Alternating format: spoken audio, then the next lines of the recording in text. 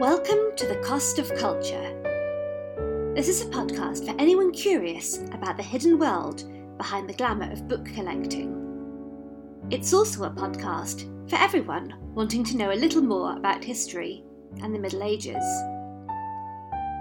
Throughout the podcast, we'll be focusing on a period known as the Golden Age of book collecting in the late 19th and early 20th century, where some of the most expensive and important medieval manuscripts were bought by some of history's most famous, yet secretive collectors.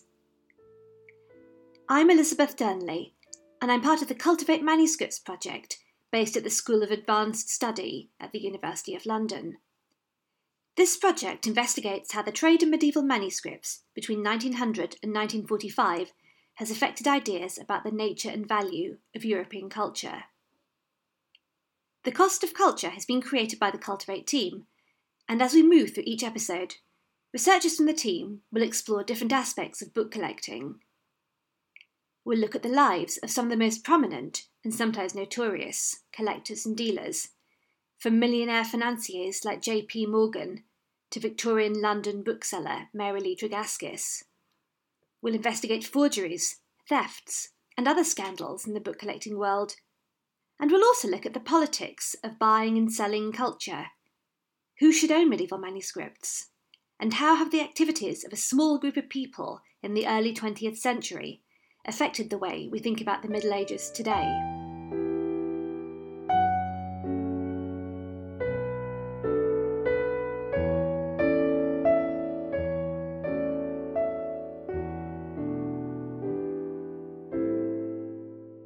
So with us today we have Dr. Laura Cleaver, who is Senior Lecturer in Manuscript Studies at the Institute of English Studies at the University of London.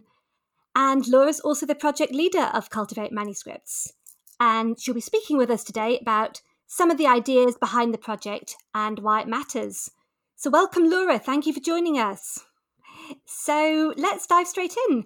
Where did your interest in medieval manuscripts come from? Can you tell us a bit about that?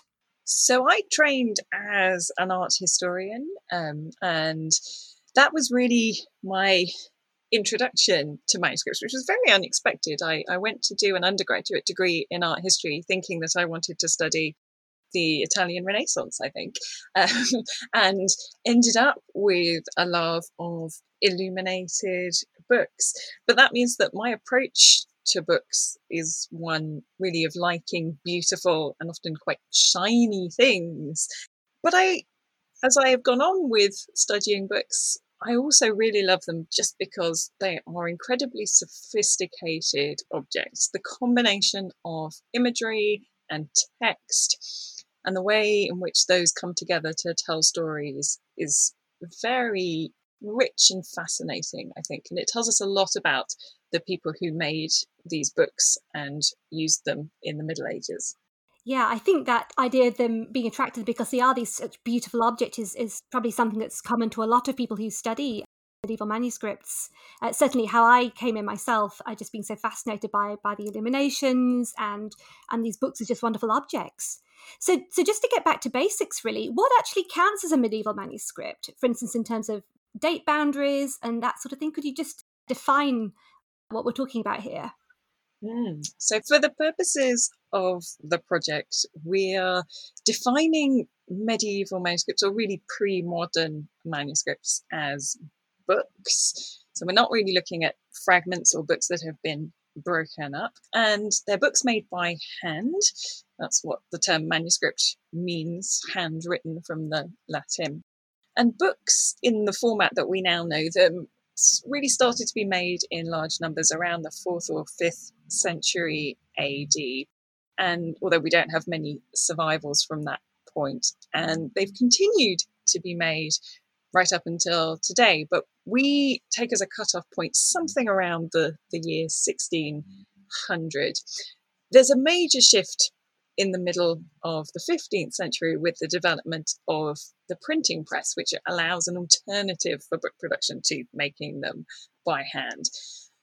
But we have extended the time period that we're interested in a little bit beyond that. There is no hard cut-off date. It's not as if everybody woke up one morning in 1450 and thought, right, that's it, the Middle Ages are over, now we're into the Renaissance. So we're looking at something that has a long afterlife. But broadly speaking, we're looking at things made between about 400 and 1600, which is a huge time period. So coming to Cultivate Manuscripts, obviously you have this interest in books as objects, and we have a large time span of manuscripts where they're being produced. But could you tell us a little bit about the background to Cultivate Manuscripts in particular? So where did the idea come from, and how did you put the project together? The idea began when I was working in Dublin, and I was teaching medieval manuscripts as part of art history and taking students to see them, because these are objects that are very difficult to really appreciate when you're looking at them just through reproductions.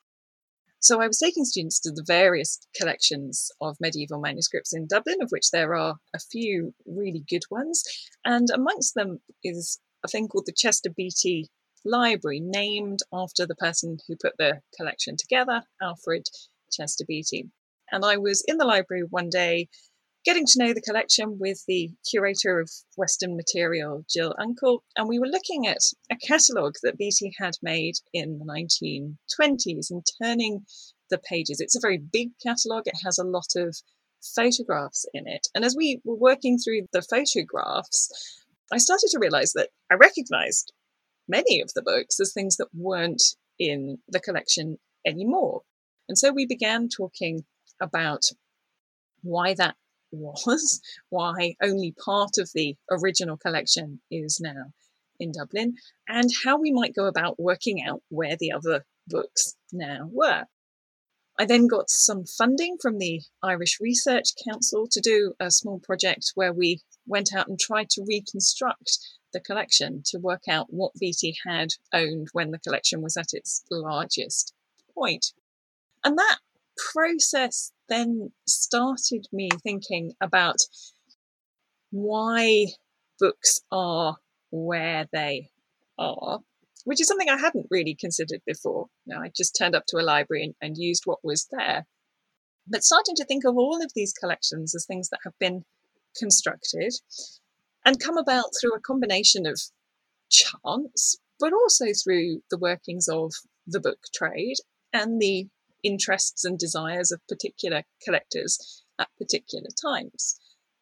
Beatty had his original library in London and then moved it to Dublin later on. So he had his library in more than one place, and not all the books made it to Dublin.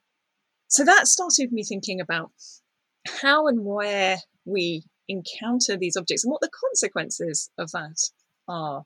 We can go and see books that are in museums or public libraries. It's harder to get access to things that are still in private collections. So that skews the amount of material that's available to scholarship.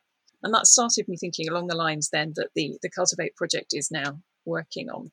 Right. Yes, because I suppose when we visit libraries, often we do just look at the catalogue and think, well, that's just what they have, right? But it's sort of looking back and then thinking, well, how did they actually get there in the first place? At what point did these come together in this collection that we're seeing today? So what's the actual history of people collecting medieval manuscripts? You mentioned Chester Beatty as one, but how far back does this go? Presumably when printed books came in, manuscripts, like what was the status of them then? Were they thought of as outdated technology, or were they kept as sort of curiosities? Like what's the history of people actually valuing medieval manuscripts as books post the Middle Ages? I think the important thing to bear in mind when we're trying to unravel this is that if people hadn't valued these manuscripts over a long period of time, we wouldn't have them now. We don't recover manuscripts from archaeology, with a very small number of exceptions. The Fadden Moor Psalter, which was found in a bog, is one of those. We have them because they've been kept, sometimes by accident. They got locked up in a wall or something, but almost always in libraries. And they've passed from hand to hand. The more difficult question then is to try and reconstruct what has been valued from what survives. We don't know exactly how many manuscripts were written in the course of this very long history of the Middle Ages.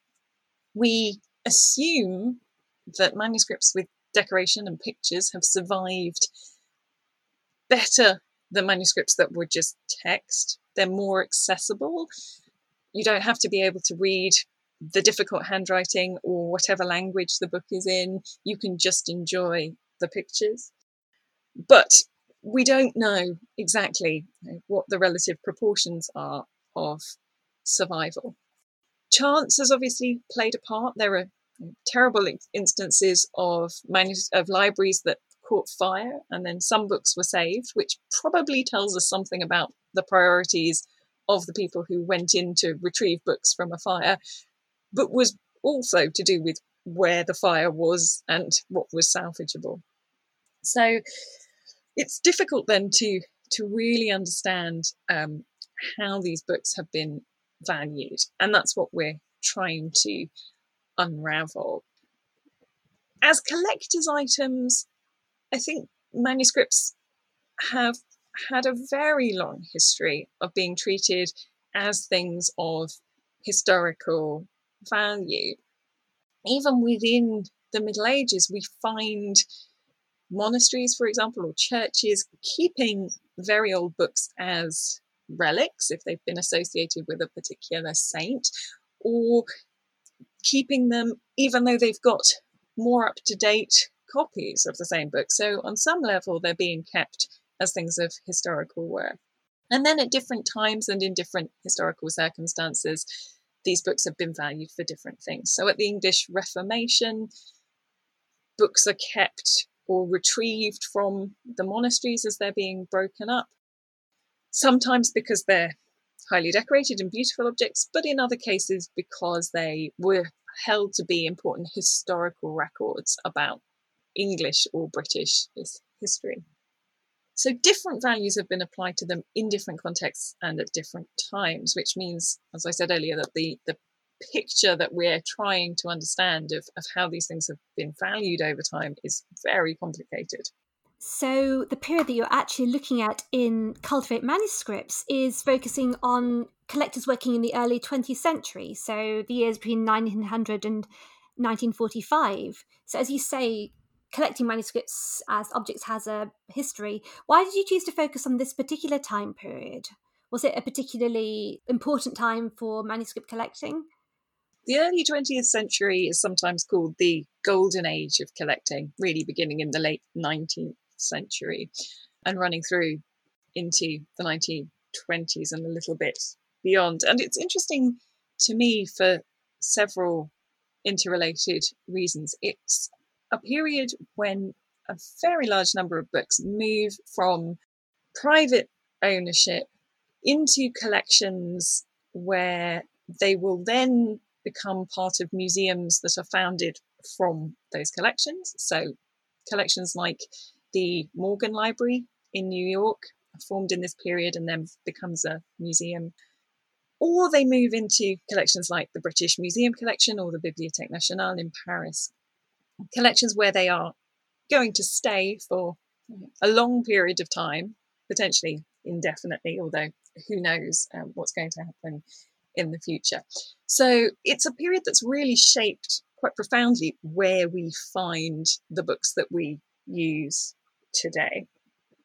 At the same time, it's an interesting period in terms of people thinking about the modern European nation states and what it means to be British or French or German, and finding part of the answer to that question in an identity rooted in the formation of those countries in the Middle Ages. So one of the ideas behind this project is that there's a link between the books as objects from that period that form a kind of evidence for the history of that time, and their use in the 20th century as part of these new collections as countries and individuals within countries start to try and shape their own ideas about nationhood. So that's one of the things that we're going to be looking at in some detail. Aha. And could you tell us, we're going to go in future episodes into more detail about precisely who's doing this collecting, because there's some wonderful individuals who were collecting manuscripts during this period. But could you give us a bit of an overview of the types of people that were collecting during the early 20th century? In broad terms, we see a shift in this period from books being in the hands of aristocratic families, particularly in Britain, where in many cases they've been for hundreds of years and they've been built up in part of the family library and passed from generation to generation, into the hands of people who've made fortunes through industry.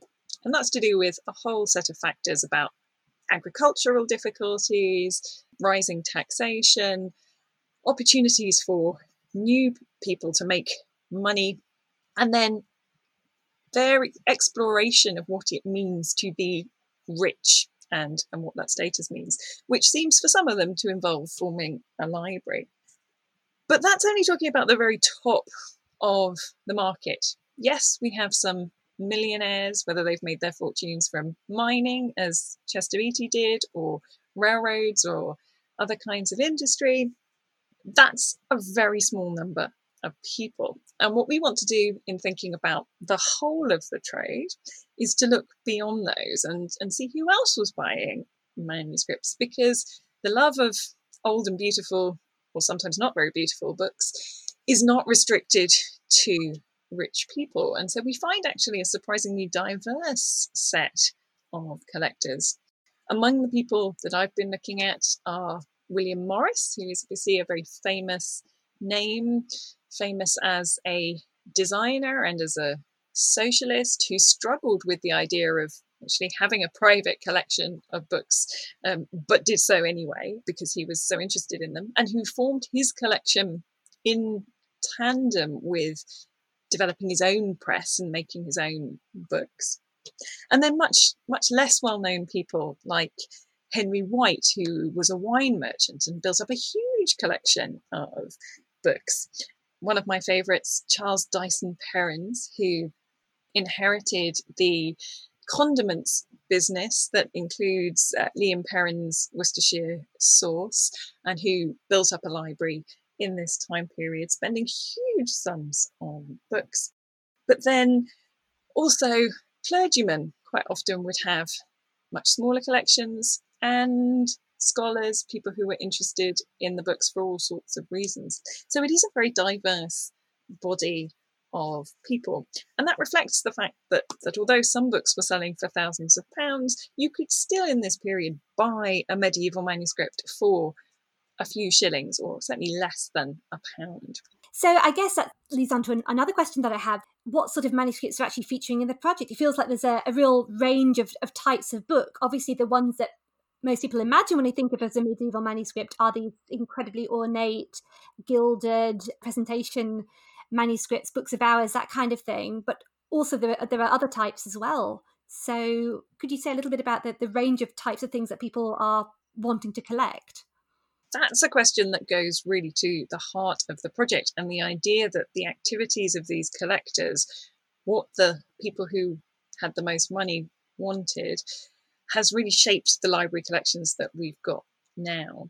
And it's certainly true that, yes, the very highly illuminated, decorated books were incredibly popular in this period. And we have people forming collections of books primarily as art objects. So JP Morgan in New York is really interested in decorated manuscripts, as is somebody called Henry Yates Thompson, who's building a collection in Britain of illuminated manuscripts.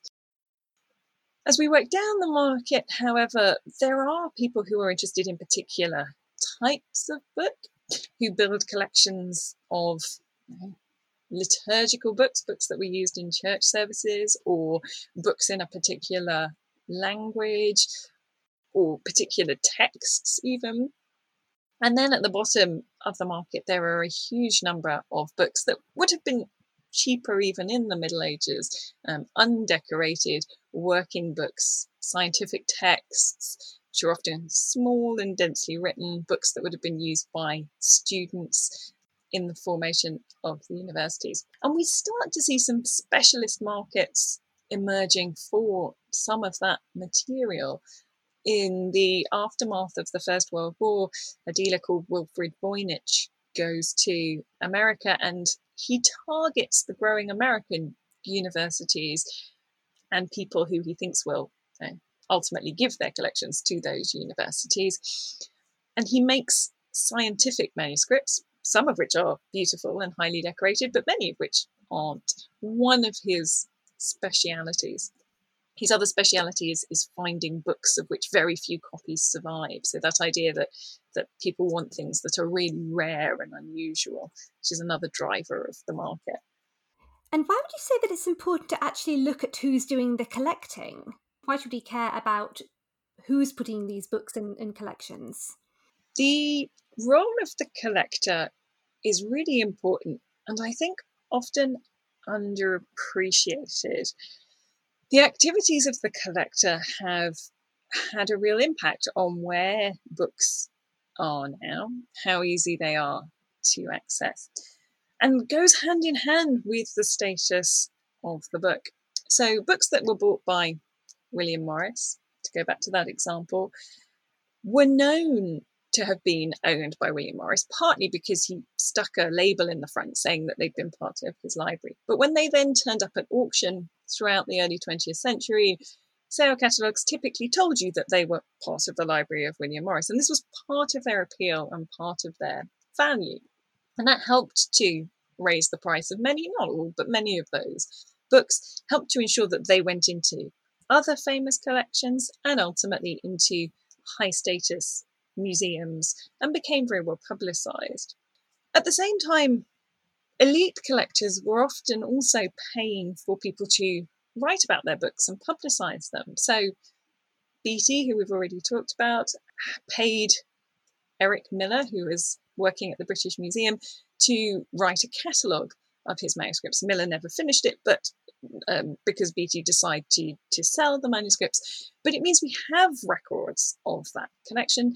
And those sorts of books provided a springboard for the next generation of scholarship. So not only were those books high profile and relatively easy to access in terms of museum access, but they were also starting to be more and more documented, which has tended to mean that they continue to be better studied right up until today. And I think it's worth reflecting on all of this and reflecting on the impact that this has had and how this has distorted what we think medieval manuscripts are, both because they are the major source for writing about the Middle Ages and understanding its history. The text that's in them, as well as the objects themselves, are the things that historians use to try and work out what was going on in the past.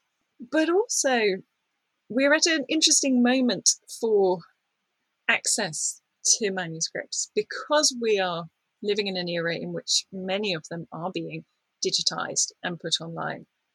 And I think it's important as we do that to remember the circumstances in which that is being done. The richer museums, the ones that are better funded, have by and large led the way in making their collections available. So even though we seem to be seeing more and more material, and we are seeing more and more material, we're still only seeing sections of all the books that were ever made. And those sections tend to be from the wealthier museums, which have traditionally invested in both books and scholarship on those books. And that may have consequences that we don't fully understand yet in terms of how we think about books and, by extension, the Middle Ages.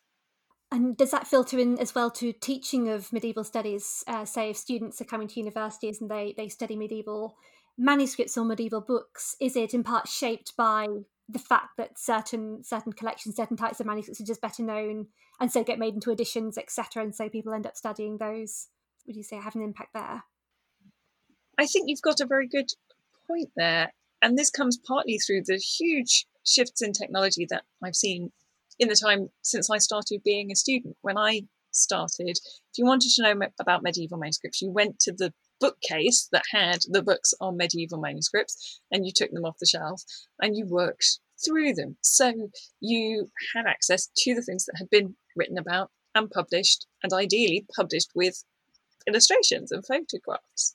Now your first port of call would probably be the internet, which gives you access to much more material, but is still delivered to you in a way that is structured by particular conventions and people who've made decisions about how those manuscripts are going to be organised and made accessible. Very few collections have been able at this point in time to digitise their whole collection. So curators and the people who've funded the digitisation have had a big part to play in determining what is now accessible and what is not. And inevitably, if you come to that as a student who is starting from nothing, you don't know what's not being shown to you and what's not available, or necessarily the decisions that have been made in filtering that information to you. Talking about the people who've collected manuscripts and shaped what we have today in libraries and archives, how do you say that this compares to museum collections? Because I think, again, perhaps similar decisions have been made that we're not always fully aware of when we go to a museum about, what's on display, where it's on display. So would you say it's comparable to that? Absolutely. We are looking at a world in which museums have far more objects in their collections than they can put on display at any one time. And it's very interesting to be doing this research in a time period in which where those objects have come from has been receiving increasing attention.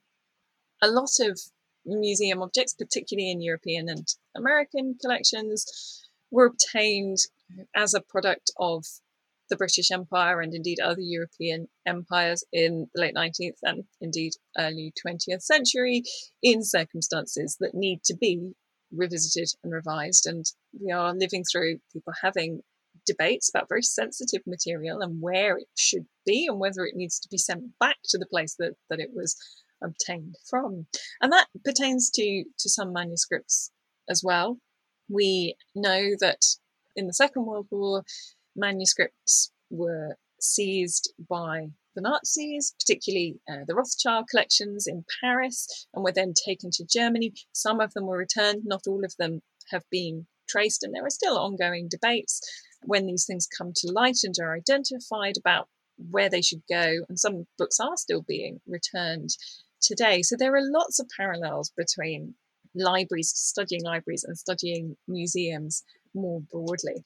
Libraries are in some ways particularly challenged by the nature of their objects. It's very hard to display books in a traditional setting. You can only have them open at one place, so you can only see 2 pages. So there are some differences about how museums and libraries do things, but in terms of thinking about where the collections came from and how they came together, I think there are some important similarities as well.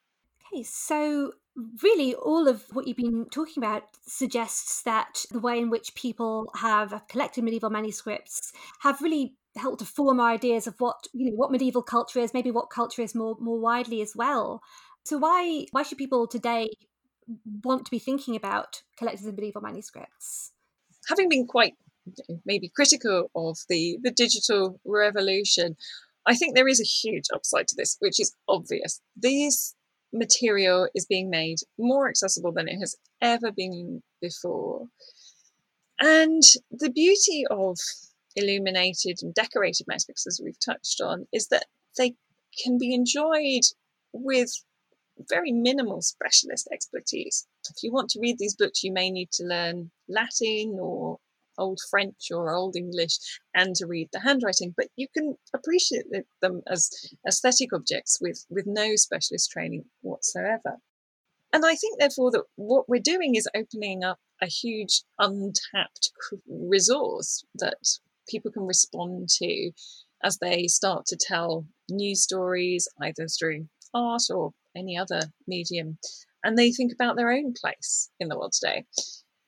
One of the things that I think helped get me interested in the Middle Ages was just growing up in a country, in Britain, where there's a huge amount of medieval material still around. Nobody in Europe is very far from a medieval building, usually a church, but not always. And so we are constantly, very often unconsciously, asking ourselves, what do these things mean in our current context? Should we bother to preserve them? Are we going to let them fall down? And books are an extension of that. They've made it this far because people have cared about them. But new technology gives us an opportunity to look at them again and think, what do they mean to us? Why have we got these things, and what can we do with them? And my hope is that our responses to that are going to be ever more creative and interesting, as well, from a scholarly point of view, of helping us to gain an ever better understanding of our past, how we got here, and what our ancestors thought and believed, which can help us understand the world around us. Fantastic. So for anybody who's listening and haven't actually seen that many medieval manuscripts, where would you suggest that they start? So as we're recording right now, we're still in the pandemic, hopefully emerging from it. But as Laura says, a lot of collections are online. So if people wanted to start exploring medieval manuscripts, could you recommend any collections or any libraries where they could start looking?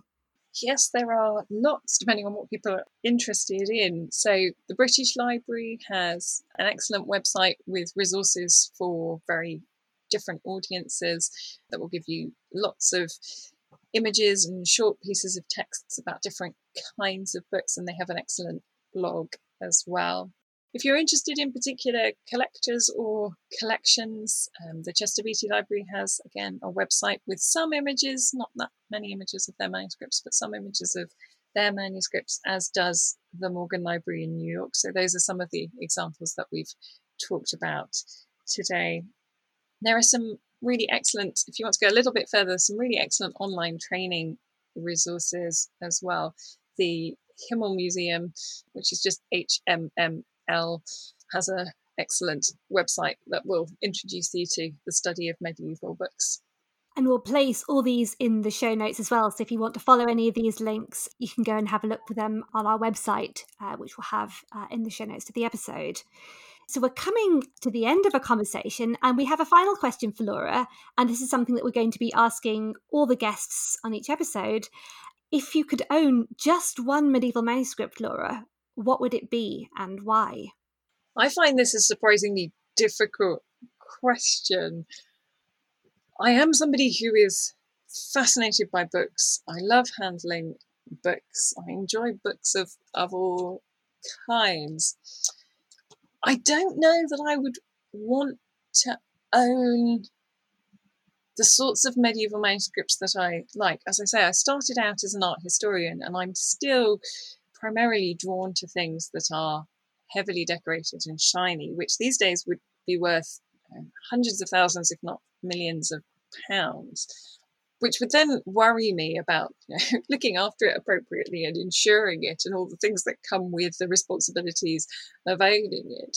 So I'm not sure that I necessarily do want to own those books. But that, again, takes us back to, I'll be really interested to see what other people say, because that takes us back to what drives people to collect. Why do people want to own things as opposed to being able to enjoy them in libraries or in other collections? William Morris said that he needed his own collection because there wasn't a collection of medieval manuscripts in every local library that he could enjoy, so he had to build his own, which was his argument anyway. That's not a very good answer to your question. No, it's a great answer to the question. And I think, as you say, it'll be just so interesting to see what other people, what other people say is one that they'd want to own. And indeed, if they want to own one, I mean, it feels like it would be a lot of responsibility as well to have one of these objects, because you say if it's something going into the millions of pounds. So I'll be really fascinated as we go on to see what people say. Well, that brings us to the end of today. So, Laura, thank you so much for talking to us about the CULTIVATE project. So in coming episodes, we'll be digging into other aspects of the project and talking to other people working on medieval manuscripts. So thank you as well to everybody who's been listening. I hope you'll come back and join us for the next episode. And if you want to know more about the show, our guests, and of course the Cultivate Manuscript Project, please have a look at our website, which will be linked in the show notes. And you can also follow us on Twitter at cultivate_MSS. Thank you very much and goodbye.